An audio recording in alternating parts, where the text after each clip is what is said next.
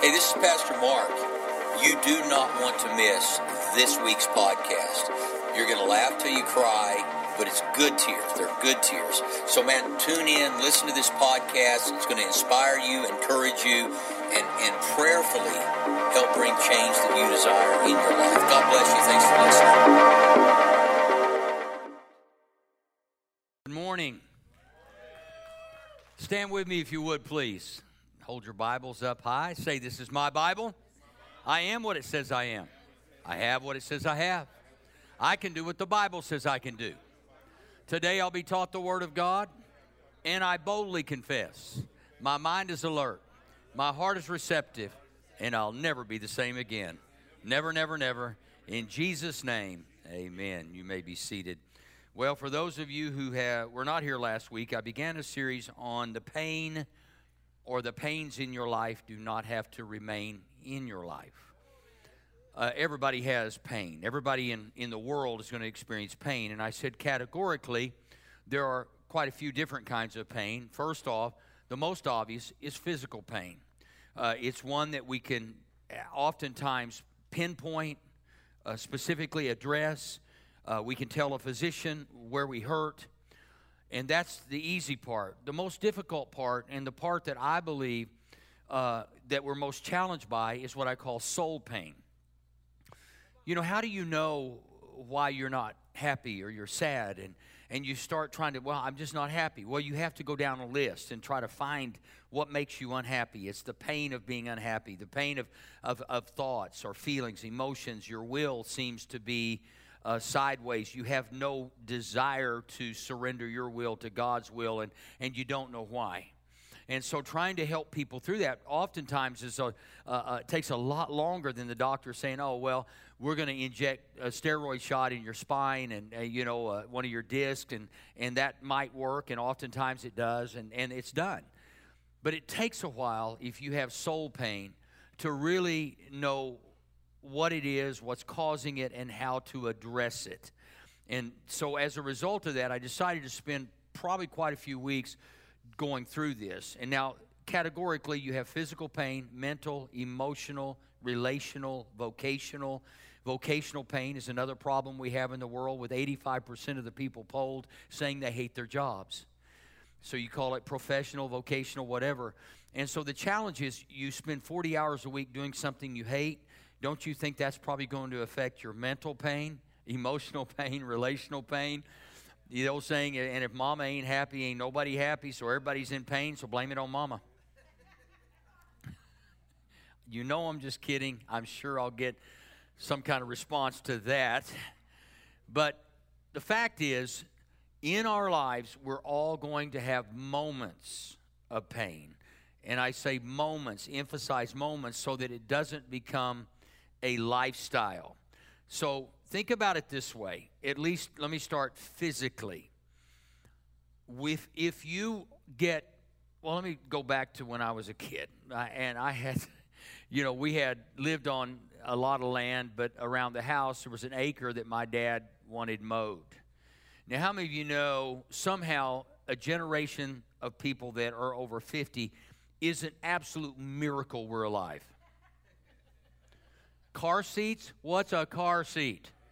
We used to sleep on the ledge in the back window going 70.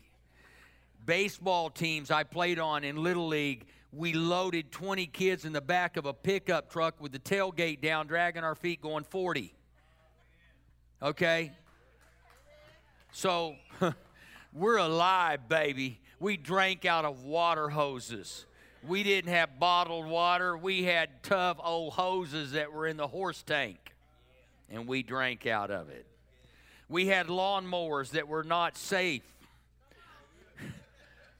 You could stick your whole body under it, forget a foot. And so I recall having to mow, and I was intrigued. We had a lawn boy, and it took forever to mow a half acre with a lawn boy. It's about a 22-inch cut. Now you can cut 5 feet. Zero radius. I see people in little neighborhoods with zero radius. It takes them 2 minutes to mow their lawn. A 5-foot cut on a zero radius in a track home. I love it. So one day I went out to start the lawn boy, pulled it, and, if you've never, some people don't even know what a spark plug is, but there's a thing that ignites whatever it is, your car, your lawn. So I reached down, and lawn boy didn't have any protective cover. It was metal on the plug, and I reached down and touched it. My teeth chattered. Now, how many of you know I only did that one time? Because I'm not dumb. If you stick your hand in fire once, you're an idiot if you do it the second time. And let me emphasize, idiot. I mean, we don't call dumb dumb anymore and stupid stupid, but we should, because if you do it more than once, you're just dumb. I never touch that spark plug again. And I am older now. Why? Because of the pain. God doesn't cause the pain, but think about it. If you didn't feel the pain, you'd be stupid over and over and over again, destroying your body, destroying, and so pain is not necessarily a bad thing when it points us in the right direction. And so I tell people, I say, there are just things you do one time. Now, there are other things that didn't hurt quite as bad, and you do them again and again because they don't hurt that bad. But when you experience extreme pain, it should get your attention. So rather than cursing the pain, learn from the pain.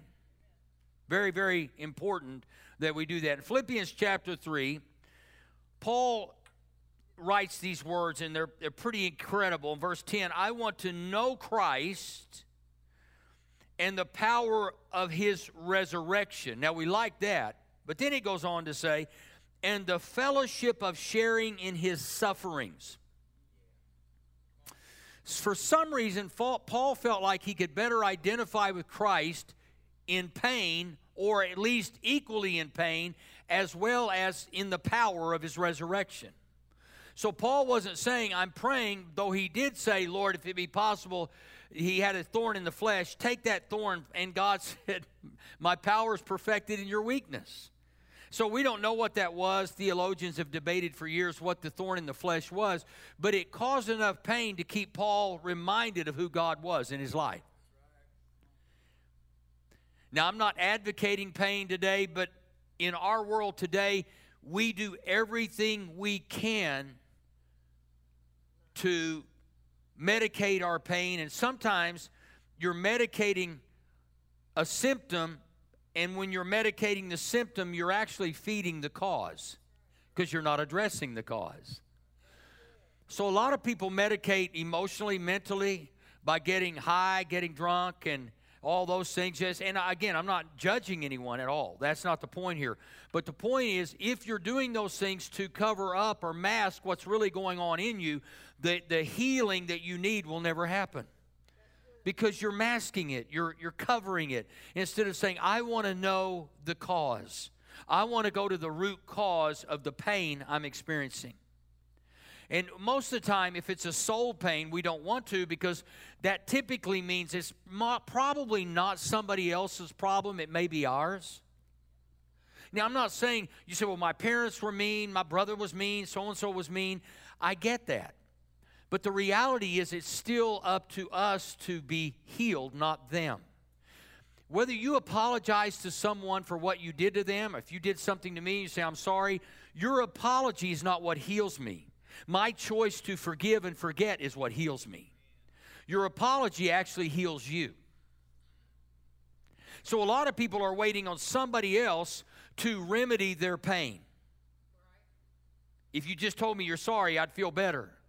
Well, you need to feel better anyway. Matter of fact, get happy and it'll irritate them. Well, how can you? I never apologize. I don't need your apology to get over my pain. Now, it stung for a minute, but I had to process it. And I determined it's not worth it for me to stay angry or hurt or frustrated with you. It doesn't do me any good. As a matter of fact, it takes away from the quality of my life. So a lot of people today in the world are in pain, waiting on somebody else, in soul pain, waiting on somebody else to make their soul better, when in reality you have control of your soul.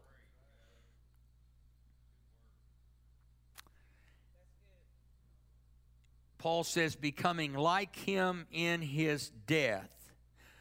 and so somehow to attain the resurrection from the dead. Not that I've already obtained it, all this, or have already been made perfect, but I press on to take hold of that for which Christ Jesus took hold of me. I press on. Don't lose your press. Don't lose your press. You got to keep moving forward. Now, I'm going to the next few weeks, I'm going to give you a heads up. I would give you an outline. I may at some point put this online, but these are the things that I feel like address a lot of our pain. Number one, regret unresolved. That's the cause of pain. So if you'll address your regret. Now, I've heard people say, I have no regrets. You're a liar.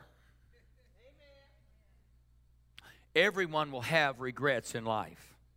Now, it doesn't mean that they have to control you, but to act like you don't have regrets or telling me you don't have any regrets would tell me that you're perfect and everything you've ever done in life is perfect. I mean, and so as a result of not addressing the regrets you have or acknowledging them, you will live with the pain the rest of your life because you're lying to yourself. If you don't feel it, you can't heal it. So when you begin to feel that, you have to address that. And it may go on for a lifetime. There are times I just say, God, greater are you in me than the pain that's on me or the pain that's in me. So we have to address the risk. Second thing is anger unaddressed. Not regret unresolved, but anger unaddressed. So again, the anger in your life as a result of growing up in an angry atmosphere or whatever it might be, you've got to address that because the anger of man does not achieve the righteousness of God. Now, there is a healthy anger that when you get mad at the devil, but you got to understand our anger toward others does not change others except for the worst. So anger that you have not addressed. And if I say that to somebody, I'm not angry. Really? Seems like it to me. And I've just committed the rest of my life to not get angry. Now, you might tick me off a little bit, but I ain't ever going anger on you. But you see what I'm saying? The Bible says, be angry, but do not sin. So there is this healthy anger that God puts in us to say it's a righteous indignation that says I'm not going to allow myself to be influenced by external stimuli that will alter my joy and my peace. And I'm in a profession where somebody's always mad at me. I post the Bible, and some guy yesterday talks about the Message Bible on a post. I'm like, it's the Bible. It's a principle. How can you refute the Bible? Well, it's the Message Bible. All it's stating in the Message Bible is making it clear to people like us. Stop with your stupidity and your theological knuckleheadness. Thinking it's just, I thought if I just post the Bible, what can anybody say? I'm thinking, talk to Jesus. I deleted it. If you're watching, don't do it again. It's just dumb. I watch arguments on Facebook like we get, see what I'm saying? You must be in some kind of pain if you're arguing with the Bible. And there was a pastor I had, he said, only the King James. And I thought, you can't even understand that. How can you preach it? Maybe if you have a couple of degrees in theology, but then you'd look and say, that's not even interpreted the way we understand it today. Third thing is beauty overlooked. Whether it's the beauty of life, the beauty of earth, the beauty of God, the beauty of grace, the beauty of mercy, that we get so caught up in the negative. How many know there are people who can find problems everywhere, but they never find answers? Why? Because they're not looking for them. They're only looking for problems because they were applauded as children for finding problems. Oh, I'm glad you noticed that. I'm glad. Don't get arrogant over your ability to find problems. Start looking for solutions. Somebody walks in a room, there's a light out. Yeah, but there are 10 other bulbs that are working.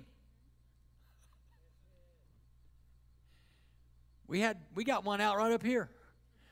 And I'm telling you, there are some AAA type people going, when are they going to fix that? Probably never, because we're going to help you grow.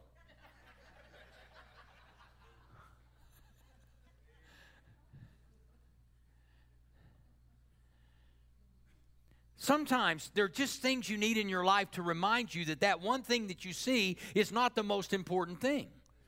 You've overlooked the beauty of His holiness. And so you're living in pain, not because you're a bad person, but because your perspective in life is off kilter, out of kilter. I was talking to the men's breakfast yesterday. I said, you know, on our iPhones, you take a picture of somebody, and you know, like Susan will take a picture, and she said, you can't send that out till I edit it. What she's saying is, until we get rid of all our freaking wrinkles,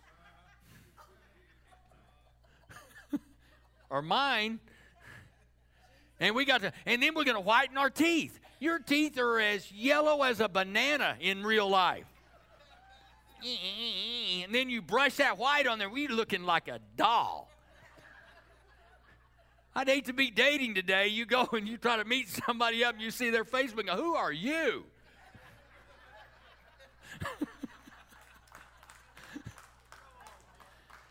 There's so much lying going on out there. What we're doing is we're editing it so you perceive me to be someone I'm not, and I look at that and I go, I really wish I still looked like that. In fact, I never looked that good.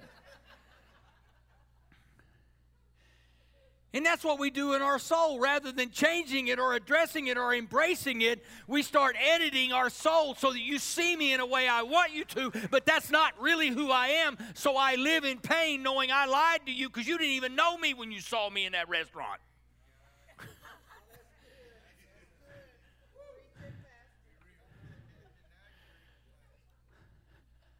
I mean, nowadays they got every kind of filler from face to booty you can imagine changing people. They're filling everything up. Sorry, Jesse, I just said booty in church. Why should I apologize? Everybody's sitting on one. All right, now.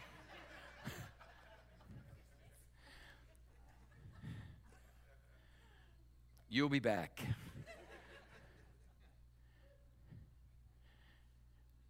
We got our Christianese going. I'm done with Christianese. Nobody in the world understands it. It's our own Christian language. You know, what's he mean by that?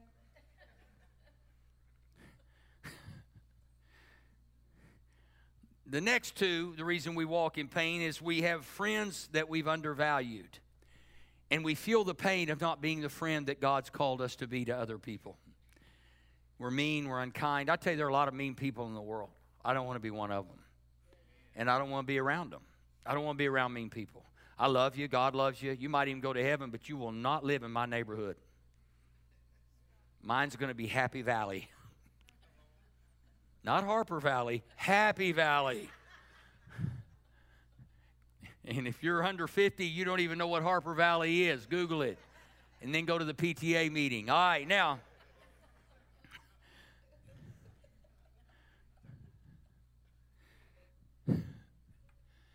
Then the fifth thing I'll talk about is God underestimated. We underestimate the power of God to deal with the pain we're in.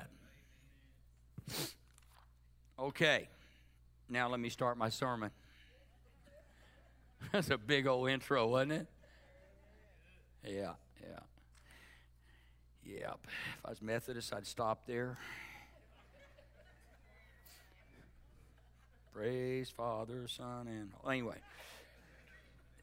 Don't get mad at me.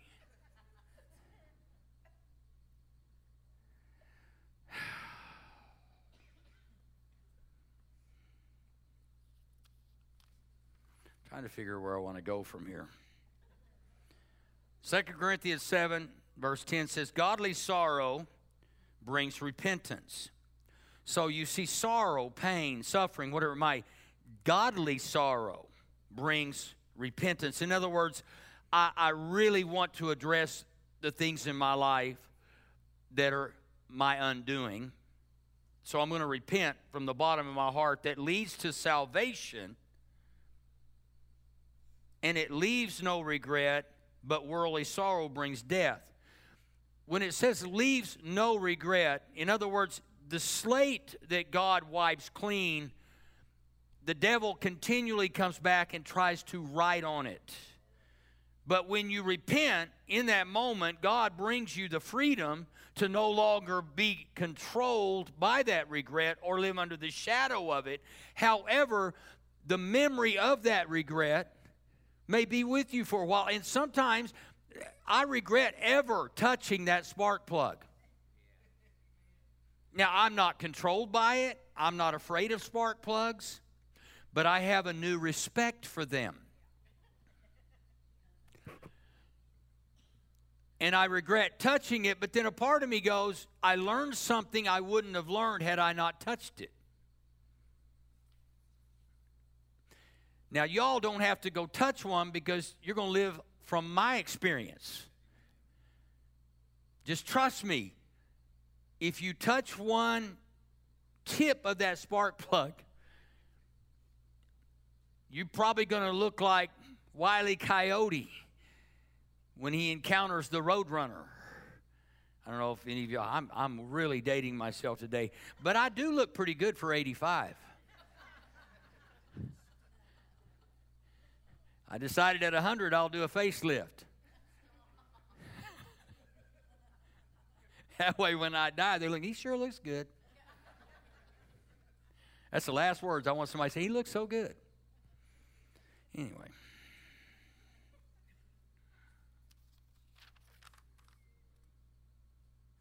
We cannot change our past decisions and actions, but we must not allow them to take up residence in our soul.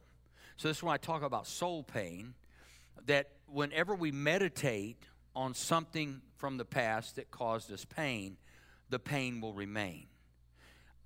That's how come the Bible says to meditate on His Word day and night. Our meditations take over the majority of capacity in our soul. The only time our soul is going to be completely whole is the day that we go to be with Jesus. Because we live in a fallen world. Our soul is constantly under attack. The devil would much rather you live a long life with a miserable soul. His primary target is to get in here. Because we live from in here. Out of the abundance of our heart is where we live. Our thought life. As a man thinks in his heart, so is he. So the idea of the devil is he knows he can't stop you from going to heaven if you have repented of your sin and accepted Christ. All who call on the name of the Lord shall be saved. So he knows he can't interfere with that unless you're of a denomination that believes he can. I'd hate to be a part of one of those. Well, last week I was going to heaven, but I'm pretty sure this week I'm going to hell.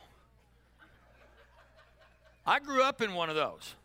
It depended on what happened Monday through Friday as to whether or not you were going to really have a good experience on Sunday. I was good all week, praise the Lord. I'm going to heaven because I'm good. No, you're going to heaven because He's God and He sent His Son to die for you, and that's it.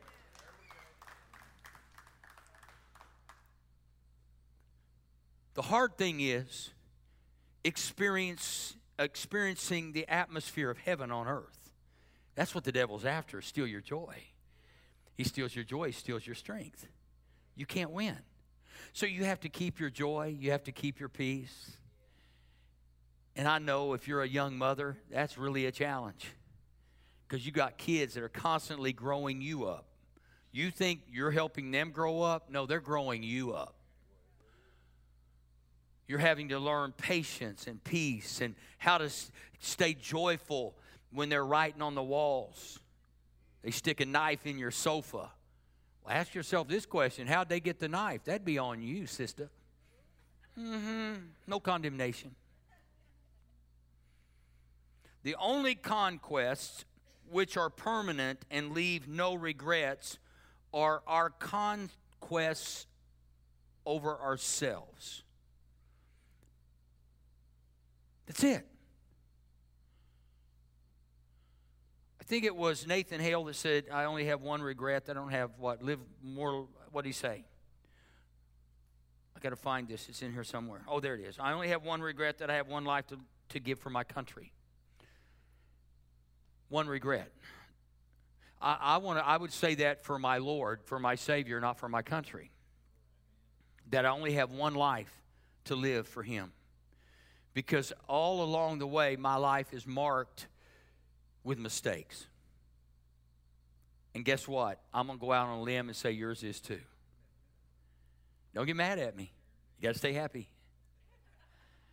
I know I'm causing some pain right now, but it's redemptive pain. The pain that you experience when someone tells you the truth about your life that you can change. You say, that was a painful comment that you made. But that comment may change your life forever. I used to tell people, man, I wish I had more time. I'd love to get with you. And then one time a friend of mine called me out on it, and he said, you know what, Mark? People always find the time to do things they really want to do. And I went, oops, that excuse is gone.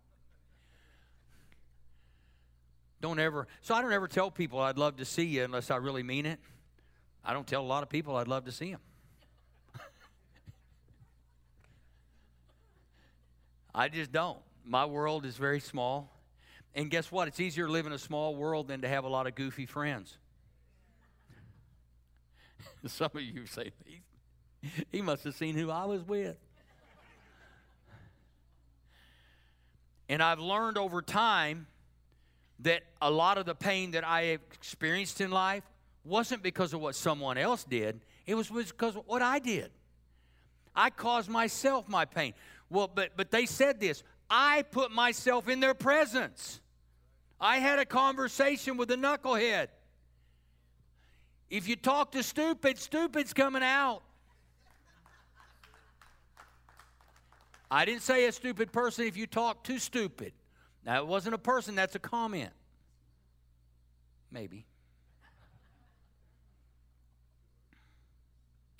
We cannot change other people's treatment of us and how we might have responded to them. We can't change that moment. We can't change the people, but we can change from the moment it happened moving forward. Paul said, I'm forgetting what lies behind. I'm not living my life every day entertaining the mistakes of my past, the pains of my past. Some people feed their pain every day. Every day. They feed their pain. We all have losses. I miss my dad, miss my mom, but I really miss my dad. And every time I think about it or talk about it, it brings a little pain. It's not that I don't want to talk about it or remember him, but when I do remember him, if I spent too much time meditating on the loss of my dad, I would live in constant pain. You don't want to live in constant pain. So you have to adjust how you think to avoid the pain that you're experiencing. But again, we go back to editing our lives like we do a portrait, a photo, and we begin editing the outside to give the appearance that we want to give instead of addressing the pain that we're experiencing. Now, there are ways today that, most facelifts make people look like the Joker. Have you ever noticed that? You don't even have to ask them if they got a facelift. They didn't look like the Joker 5 years ago. I mean, just go look at some people. I mean, if I was Jerry Jones, I would sue whoever did that facelift. Sorry, Jerry. I know you're not supposed to use names, but I just couldn't help myself.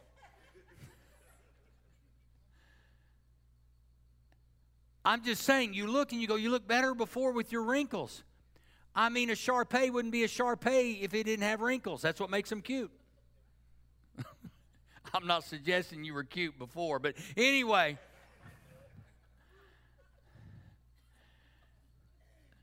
And if I'm causing you pain, it's just addressing an ego. So, I am so politically incorrect. No joke. Okay. I will continue in that vein just because I just believe sometimes we just walk around telling people what they want to hear, not what they need to hear. You say, well, that's just not precious. Well, all you got to do is read Matthew 23. Jesus wasn't polite at all. When you call somebody I've never called anybody a brood of vipers, and yet my Savior did. You whitewashed sepulchres. All Jesus was saying is you need to experience a moment of pain to have a life of blessing. It was painful when I found out I was a sinner. I didn't know it when I was 6. Didn't know it when I was 10. Now, some of y'all did. How many of you know kids really can't comprehend fully the nature of sin? Now, they can get born again. I believe that when they're young. I believe that. However, over time, it has to be reinforced to understand the pain that Christ suffered for the pain that we're currently experiencing. But when I realized in a moment that I was separated from God, and that without Christ, I would certainly be separated forever. And not just separated, but I would be in hell, void of light, void of life. That was a pain. And a lot of people don't want to face that point of, I'm a sinner and I need Jesus, because that requires us to submit and change. And I remember it was just a moment when I went from not being a Christian to being a Christian, where I experienced the pain of knowing I had denied Christ and not lived a life that in any effort, any way to honor Him. That's painful. And that's why many people don't come to Jesus, because we have to face the reality of a life separated from Him for however long we lived without Him. I had an uncle that was a major in the Air Force, a brilliant man. My mother would witness to him all the time when they would get together. He would get so mad. And finally, in his late 50s or early 60s, he gave his life to Jesus. And I watched him, because I was a theology student, he always wanted to talk to me. He was so hungry for God. And he had this major regret that he lived most of his life separated from Jesus. So the rest of his life, he threw himself into the Bible, in serving God, in loving Jesus, in telling others. He became a witness for God. But there was great pain in realizing he had lived over 2/3 of his life separated from God. The peace, the joy. You see, sometimes pain puts us in a position to make decisions and changes that are glorious and wonderful. So if you're in pain right now, ask yourself the one question: God, what is it that I am going to get out of this pain? Christ learned obedience through the things He suffered. So we know in Christ's greatest pain, He was experiencing the challenge to obey the Father. And He did perfectly. But He suffered. He had great pain in the garden, praying, if it be possible, let this cup pass from me. A painful moment. But it says, with the joy set before Him, He endured the pain. So He said, what am I going to do with this pain? I'm going to keep the joy before me, knowing that this decision I'm making is going to change the past, the present, and the future if I'll just go through the pain. So you say, how do I get through it? Set the joy of God before you. The joy of knowing that your obedience, if everybody else abandoned you and they abandoned God, you and God are the majority in your life. You are the deciding vote. The devil has voted against you. God has voted for you. And your decision makes it a majority. Too many people in agreement with the devil. I'm worthless. I don't amount to anything. I'm no good. How could God possibly love somebody like me? That's the devil's camp. That's the devil's language. That's the devil's conversation. And you get to vote every day. You get to vote. I'm the righteousness of God in Christ. I'm the apple of His eye. I'm not an accident. Before I ever drew a breath, God had a plan for my life. Now all of a sudden you start shifting out of that pain into a confidence and a peace and a comfort, knowing you are not an accident. You are a gift from heaven given by God.